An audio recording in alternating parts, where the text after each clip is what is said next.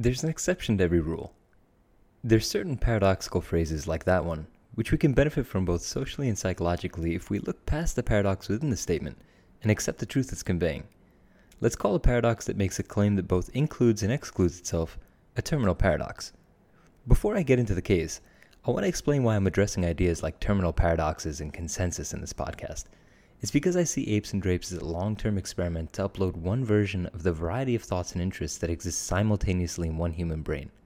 We all have various facets that are woven together to make the tapestry that is us as individuals. This happens to be mine. Before getting into other ideas, I'm attempting to build out my ideological foundation for you, so that even if you don't agree with what I think, you might at least be able to see how I think, and how I might have arrived at my positions, so that if we do get to sit down together and discuss any of the topics I cover here, we don't have to go over the basics. We can just jump right into what's being contested or agreed with, and take our ideas further together. Nothing is more beautiful to me than human beings reconciling their experiences with one another, and the best way we can do that in this epoch of humanity is through words.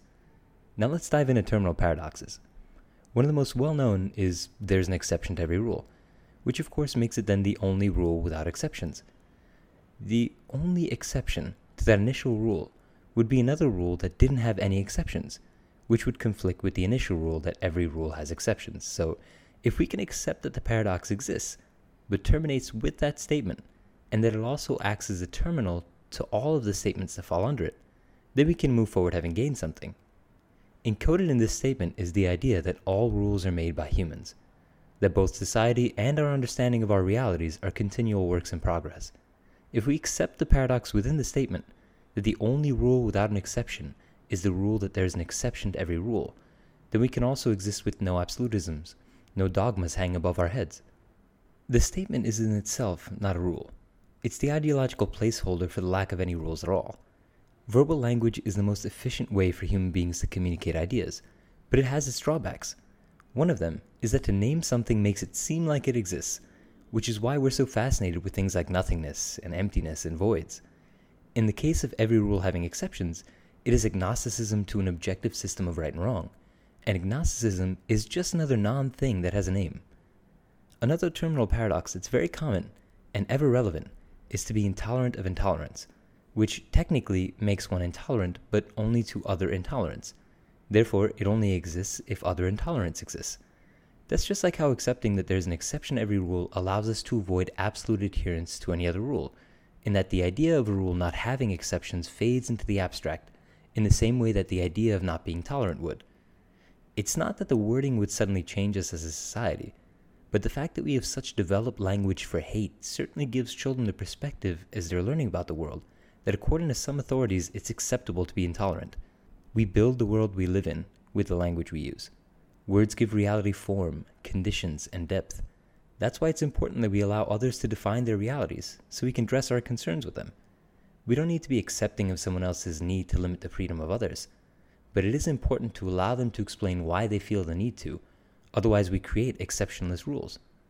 That doesn't mean that we need to allow for hate speech, and it's admittedly a fine line, but complexity demands nuance. In the same way that even if a child could conceive of some divine force, they wouldn't immediately conclude that a man in the sky built the universe around them in 7 days 6,000 years ago, and that anyone who didn't believe it would eventually be set on fire for eternity, unless there was an elaborate doctrine waiting for them. But if we stifled the potential idea of an anthropomorphic divinity from the onset without addressing it, we might inadvertently foster it by creating adversity, which ideas thrive on. In the political arena, the intolerance paradox has been capitalized on by those who are intolerant of other human beings. Xenophobes will use the idea of this paradox and try to sell it as a slight against their freedom. Of course, their idea of freedom limits the freedom of others by oppressing them, which makes their fight for the idea of freedom tragically ironic, because it's the freedom to limit the freedom of others. What xenophobes are really championing when they argue for freedom of speech is the oppression for everyone but the oppressor.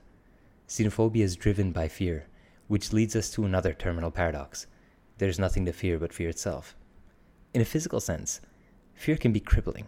It sends a jolt to our confidence, can make our limbs shake and every obstacle seem insurmountable.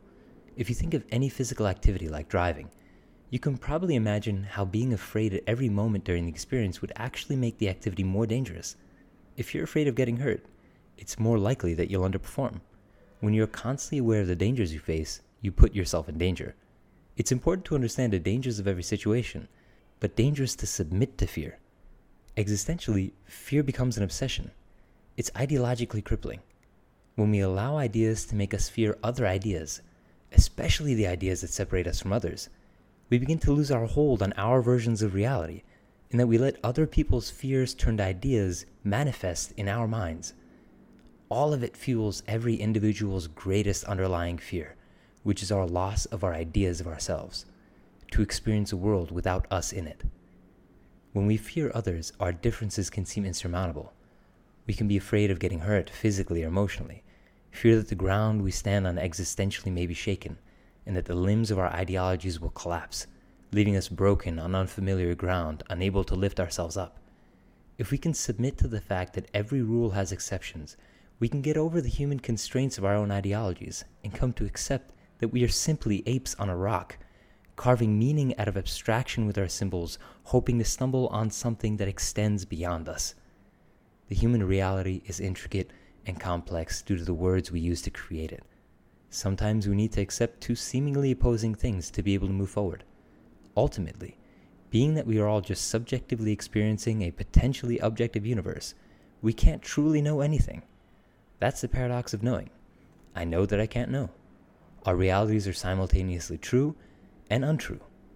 Everything is always both.